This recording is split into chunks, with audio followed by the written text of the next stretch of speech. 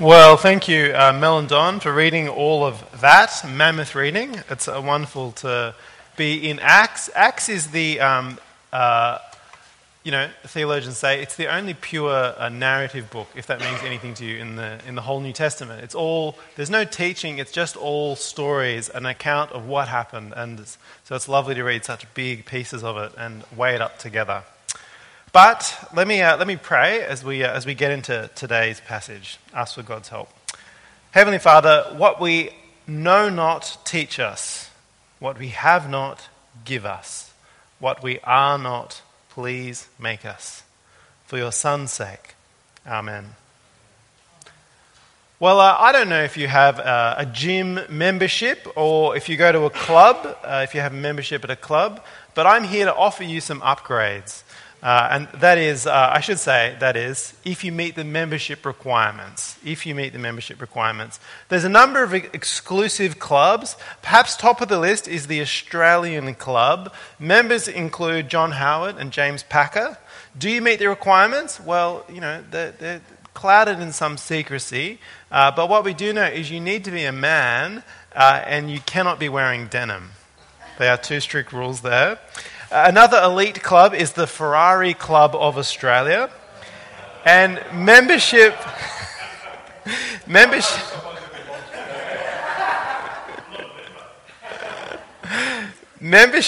exclusiveness, it's not down to the fees, but it's you need to have a Ferrari to get in there.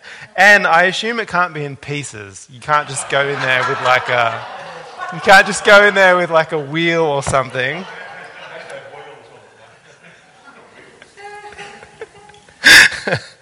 Another option for you is Club Silencio in Paris. It's exclusively for, and I'll quote here, it's for people who can demonstrate an established experience in artistic and international creative circles. So I don't know if that's any of us here. Not sure if you can meet that. Finally, perhaps my favourite requirement is from the 39 Monte Carlo Club in Monaco, which says that you are expected to, and I have a quote here, expected to abide by a classy and effortlessly chic dress code while on premises. Effortlessly chic dress code. I love that. I'll let you decide if you can pull that off or not. I'm not even sure what effortlessly chic is, but unfortunately it's not the same as putting in no effort. So... Well, the issue of membership requirements, it's really at the heart of today's passage. The new Christian church is spreading like wildfire as the unstoppable word changes hearts across the nations. But the question is raised, who are we going to let in? What are the membership requirements? You might say that the existing members, the Jews, believe the apostles have been letting the standards slip, letting the riffraff in, people wearing denim without Ferraris, total dags.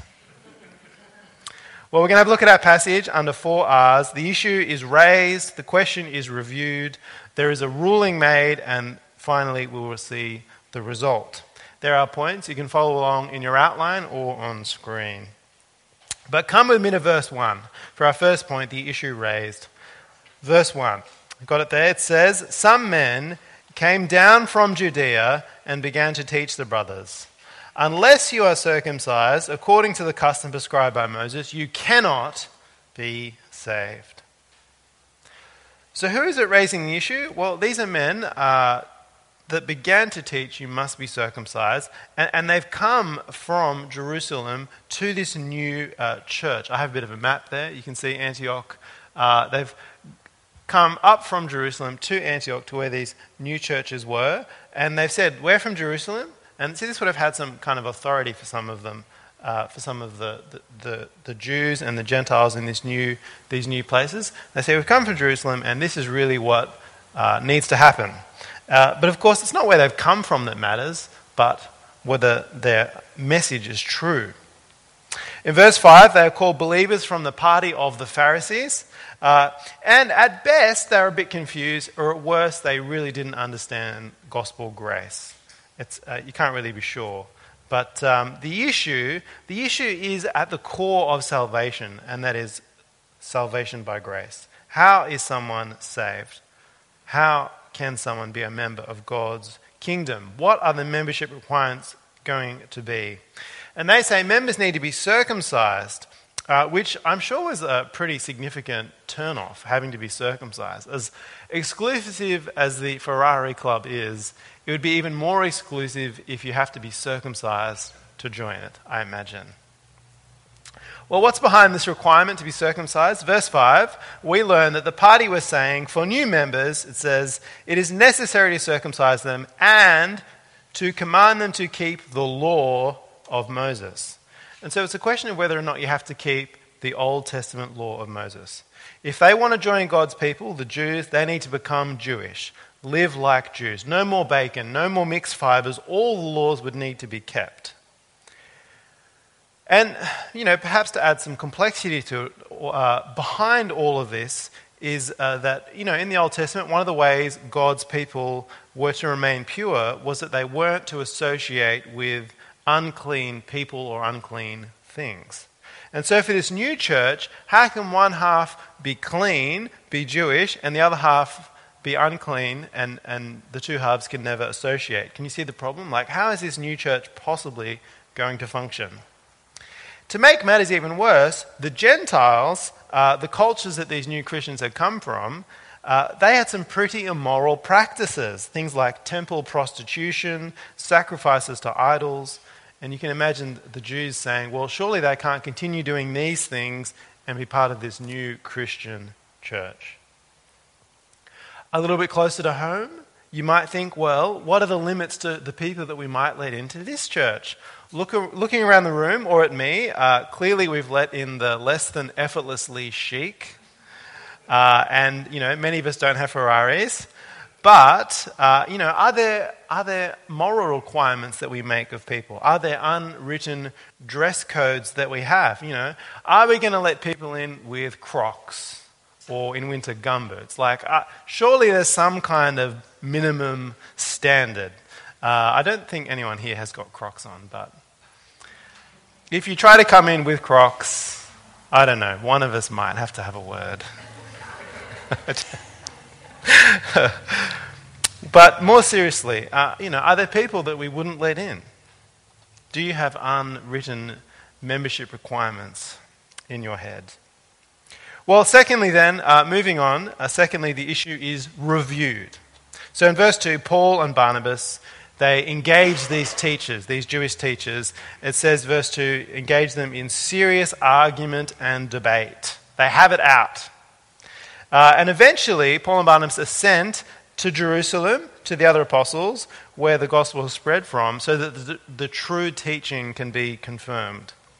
And as becomes clear, the apostles were all of one accord on this matter, but a council is formed in Jerusalem, and the issue is reviewed, so that a clear teaching can be ruled upon.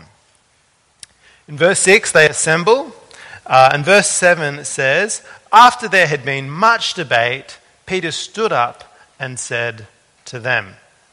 And then we have the next 13 verses are Peter's case. There's a review and a rule. And the case is made centering on two kind of types of evidence, you might say. Firstly, what God has done, and then what he has said. So let's look at them in turn now. Firstly, what God has done. And I won't read through the whole thing, but the argument, essentially in verse 7, Peter says, God has clearly chosen to save the Gentiles. And he's thinking back to Cornelius, the Gentile centurion in Acts chapter 10. So I don't know if you remember Acts chapter 10, but God sent Peter a vision. Do you remember the vision is that a sheet is lowered down from heaven, and on the sheet, it's like a big white tablecloth, is all of the unclean food, pork and all those kinds of things. And Peter's like, well, I can't eat any of that. It's unclean. And God says, no, take, kill, and eat. And Peter's like, oh, no, God. Oh, no, I can't eat that. And God's like, no, eat. And Peter's like, no. And God says, look, I've said it's clean. Now eat it. And so Peter, he says, okay, I'll do it. And the point of that was that the food had been declared clean by God. It was no longer unclean. And so too were the Gentiles. And so he goes to the centurion's house. And so Peter learnt that the lesson wasn't that he should eat Gentiles, but that he should eat with Gentiles, just to be clear. It's God was saying these things which were unclean are now declared clean. And so Peter recalls this, and this is his argument. The next thing Peter says in verse 8 is that God, it says, verse 8, God who knows the heart testified to them, that is the Gentiles, by giving the Holy Spirit, just as he also did to us. So his point is that God has sealed the Gentiles with the Holy Spirit. These Gentiles spoke in tongues. This was the sign. Peter was there in the room with Cornelius the centurion when the Holy Spirit came upon him after he'd given his life to Jesus. He was born again. Holy Spirit comes on him and he speaks in tongues. And so it was a clear sign that God had accepted this Gentile centurion and given him the Holy Spirit. And Cornelius, the point is, he never kept the law. He never got circumcised, and yet he had the Holy Spirit. God gives him the Holy Spirit, accepting him. So the law can't be a requirement because Cornelius never kept it. What did Cornelius do to make himself acceptable, to meet requirements of membership then? Well, it was having faith. It was having faith in Jesus, not by keeping the law. Peter argues in verse 9. Verse 9 says, he made no distinction between us and them, cleansing their hearts by faith. That's pretty clear, isn't it? Cleansing their hearts by faith. God doesn't make distinctions between different races. He's not a racist. The distinction is between those who have faith and those who do not. And see that faith here is the great cleaning agent. It's better than nappy sand. It's better than shower power. I don't know what you use. Better than Debt Hole, Ajax. God cleans by faith. Faith is the tool to clean.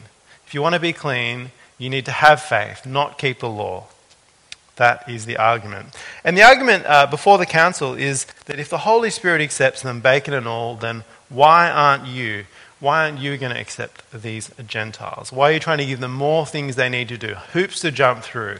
If they're good enough for the Holy Spirit, they're good enough for his church. And so Peter's speech is powerful, clear and true, but the icing on the cake is then the testimony of Paul and Barnabas in verse 12. It says, then the whole assembly fell silent and listened to Barnabas and Paul, describing all the signs and wonders God had done through them among the Gentiles. For the breathtaking reality was that the Gentile after Gentile had been saved. And God had done many, many miracles amongst them. We've been reading about them in Acts as we've gone through, haven't we? God had shown beyond doubt that he wanted them, those Gentiles, to have membership in his kingdom by faith. Well, the case progresses now, moving from what God has done, how he has worked, now to what God has said, verses 16 to 18. For God had been crystal clear. He had his word, his will for history, for how the church was going to be, and he'd written it down. He had it written down by the prophets that people might know that this was his will. And so James, Jesus' brother, now speaks to the council gathering, and he argues that what God has done is in accordance with what he said would happen. So verse 15, he says, the words of the prophets agree with this, as it is written. And then he quotes Amos, one of the prophets who recorded God's will, that the broken Jewish nation would be rebuilt.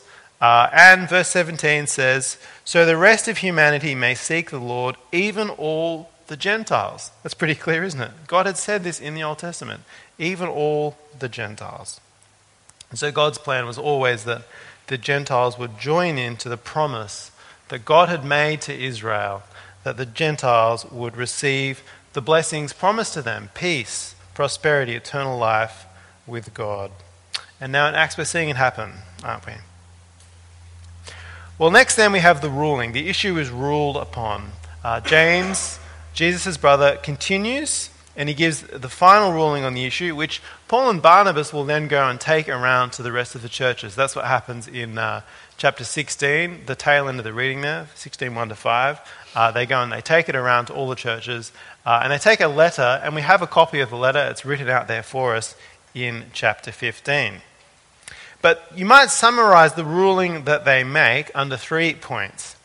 Firstly, it's that we're saved by grace, not law. That is, the membership requirements should be only one thing, faith in Jesus. Verse 19 says, "We should not cause difficulties for those among the Gentiles who turn to God." In other words, they don't have to adhere to the Old Testament law. It's not necessary. It's not a requirement, a condition, as they were saying. And I love verse 10. Verse 10 says, "The law is a yoke that neither our ancestors nor we have been able to bear." We couldn't keep the law, they're saying. You cannot do the things that are needed to be acceptable into membership in God's kingdom. You cannot bear such a weight, such a standard. It will crush you. And I was reminded of this when I was chatting with Rob, had one of the morning church families, new family, Rob, who's joined us at morning church, had them over for lunch, and he was telling me about, and I share this story with permission. He was at a work lunch with some colleagues, and they were there at a Malaysian restaurant, and they ordered all this kind of wonderful food, very vibrant food, and they were, really reveling in the colours and the culture, and eventually they got to talking about soy sauce and how soy sauce has a really rich history of being brewed. But one of their colleagues was a really wonderful, young, dedicated Muslim guy. And he's a very committed Muslim. And as they began talking about soy sauce and its rich history of being brewed, his ears kind of pricked up. And he was struck by the word brewing. And he said, "Does that mean soy sauce is a bit like beer, like it's brewed?" And, it is. And then he said very earnestly and quite now sounding worried, "Does that mean soy sauce contains alcohol?" As he looks down at his plate, dripping in soy sauce, as he's been going, to this place for however long. And everyone now realized what the concern was. And they said, yeah, it's only the tiniest amount of alcohol would be there. And it's kind of almost all of it's burnt off during the cooking. And but this guy Rob said it was amazing to see his face. He was shocked. He began to look really upset. He stopped eating. He couldn't be consoled. And in his mind, it was absolutely not okay for him to have consumed any amount of alcohol, even accidentally. Such despair over such a small accidental thing. And this man's despair is because of his understanding of his God, Allah.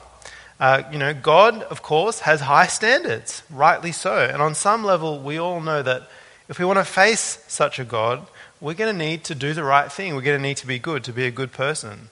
This is what the Muslim religion lays out for them. Keep God's laws, be good. And then God will accept you into his kingdom. And one of the saddest things when you talk to a diligent Muslim is they have no certainty that their God, Allah, will accept them. Because you can never be sure that you have kept the whole law, that you have done enough to be good, to be acceptable, to meet membership requirements, as we've been saying. All they know of God, of the true God, is God's justice and his wrath. Which is only half of God's character, isn't it?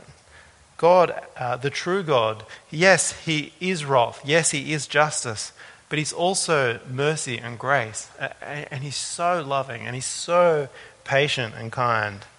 And we see this supremely in the way he dealt with Israel. So patient, so gentle, over and over, offering salvation and forgiveness. And ultimately, many Jews were saved. And indeed, the Gentiles are brought in. He is so generous, so gracious. Well, do pray for our Muslim friends. Tell them of salvation by grace, not by law. Tell them of cleansing through faith in Jesus. But as we return to our account in Acts, you can see that this was a vital moment for the Christian church. What was the Christian faith going to be? Historians say it could have been a turning point. Would the church go back to the law and history would have been so different? But no, the council says salvation is by grace through faith, not by keeping the law. Even though you don't have a Ferrari, we will let you in graciously as a gift, because someone who does have a Ferrari, who owns the club, will give you one, is effectively what happens. Or even though you may not be able to pull off effortlessly chic clothing requirements, let's be frank, we're just struggling to get the washing done to have clean clothes to wear.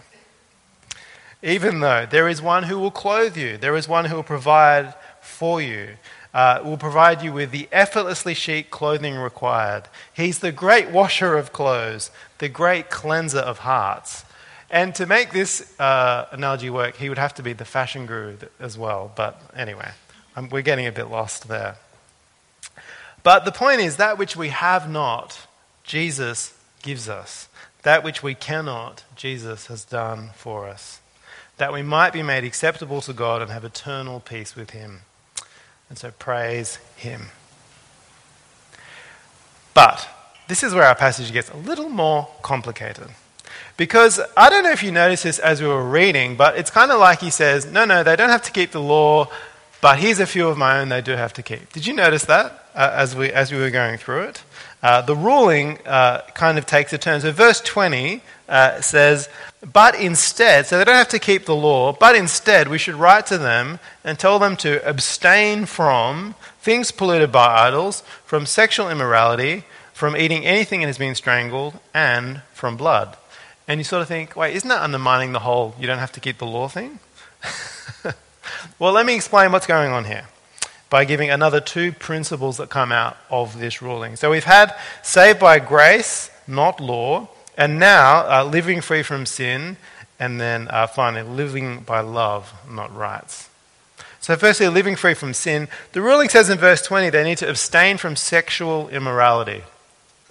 And sexual immorality, it's a bit of an umbrella term. It means rid yourself of those sexual immoral practices. Those sinful immoral practices. And so you can see kind of Paul elaborating on this in his letter to the Ephesians in a similar way. Ephesians 5, 3-4, it's up on screen. He says, but among you there must not even be a hint of sexual immorality, or of any kind of impurity or greed, because these are improper for God's holy people. Nor should there be obscenity, foolish talk, or coarse joking, which are out of place, but rather thanksgiving. So what kind of a club are we going to be if we're to make the membership requirement faith, acceptance by grace? Can any behavior go? Can just any behavior go? No, he says. In our club, in the Church of Jesus, bought with his blood, Paul says, amongst you there must not even be a hint of sexual immorality. And I love the way the NIV puts that. A hint of sexual immorality. But notice the order it comes in. It's after you're saved by grace. It's really, you cannot say this enough. It's after we're saved by grace, then we look to try and live this kind of life. Holiness is the goal. It's the fruit of salvation, but it's not the means of salvation. It's not how we get saved. We are saved by grace. But once you are saved, you need to be part of God's church. And if you're going to be in God's church, you need to be constantly working at putting off sin. Sin it's accepted by our society. This is very much what was happening with the Gentiles, right? This was their culture. And here the apostles are saying, you cannot continue in that. And so, for us, sexual impurity, that's so accepted, things like pornography or indulging in lustful sexual thoughts, they cannot be a part of our lives. We need to be putting them off. Things like anger or entitlement, greed and selfishness. So easy, so excusable in our world, and yet for us we need to be constantly trying to get rid of these things in our lives. When you see sin in your life, do something about it, and by the Spirit's power work at putting it off. We'll never be rid of all the sin in our life, but we never stop trying to rid ourselves of all of it. Surely we can't take these things less seriously in our life than Paul does here in the church. Well, if you've got questions about those things, as I say, we'll have a Q&A a little later on. But now we're going to move on to the third part of the ruling. You might say it is living by love, not rights. So did you notice the last part of verse 20 is tell them to abstain from, and then it says, eating anything that has been strangled and from blood. And these are the things that were actually declared clean, by God. And so you say, well, why are they here being told not to do them?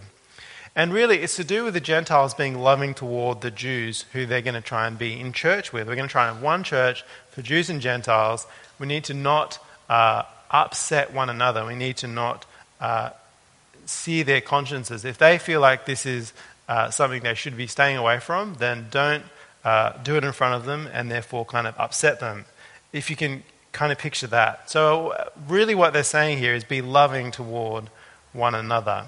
So you can just imagine there's this new church and there's a Jewish person who's come and he's heard about salvation by grace. And so he comes along to our service and then, he's like, wow, I can see how God has been promising these things. And we say, well, come out for dinner and we'll keep chatting. And he comes out for dinner and then there at dinner we have this huge steak that's just dripping in blood. And, this guy's like, like his whole life he's been told that that's bad and, finds himself gagging and runs out of the restaurant. I don't know. This is the kind of concern, though. These things were from a very different culture, and for the Jews, this was just a huge hurdle to get past. And so the apostles say to the Gentiles, just give up these things. Just don't do those things, and it'll be a way that you can love your brothers and sisters. It would be a bit like if we're inviting our Muslim friend over, we wouldn't have soy sauce in the food. We don't want that to be the stumbling block. And this is a principle that comes up a number of times in scriptures. 1 Corinthians chapter 9 talks about it as well, if you want to read up more. But, for example, there's a great one at the end of our passage. I don't know if you noticed, but did you notice right at the end, 16 verse 3, Timothy gets circumcised? Did you spot that as we were reading through? So Paul, they've given this big ruling. They're saying, no, these Gentiles don't need to get circumcised. And then after that, they go and circumcise Timothy. Bad luck, Timothy. And then they go and take this message. Timothy goes and takes this message, this letter, to all the churches saying, you don't have to get circumcised. And it's like, well, why did they circumcise him? And it's exactly what we're saying. It's because, as soon as Timothy would walk in, they all knew that he was from a Gentile family. The Jews would say, well, I can't have anything to do with this unclean Gentile. And then Paul would say, no, don't worry, we've circumcised him. And then Timothy would tell them about salvation by faith, and, of course, we'd pray that they'd be saved. And this was the way that the gospel would go on.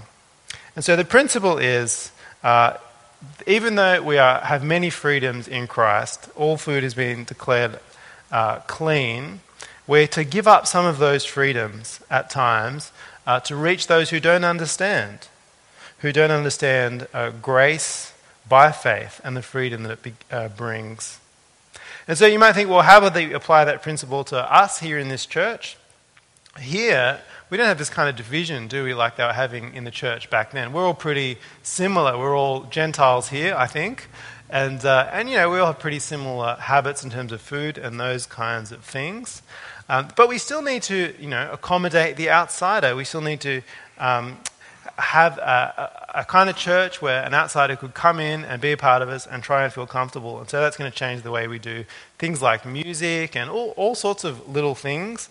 In the mornings, in the morning service here, we started wearing name tags.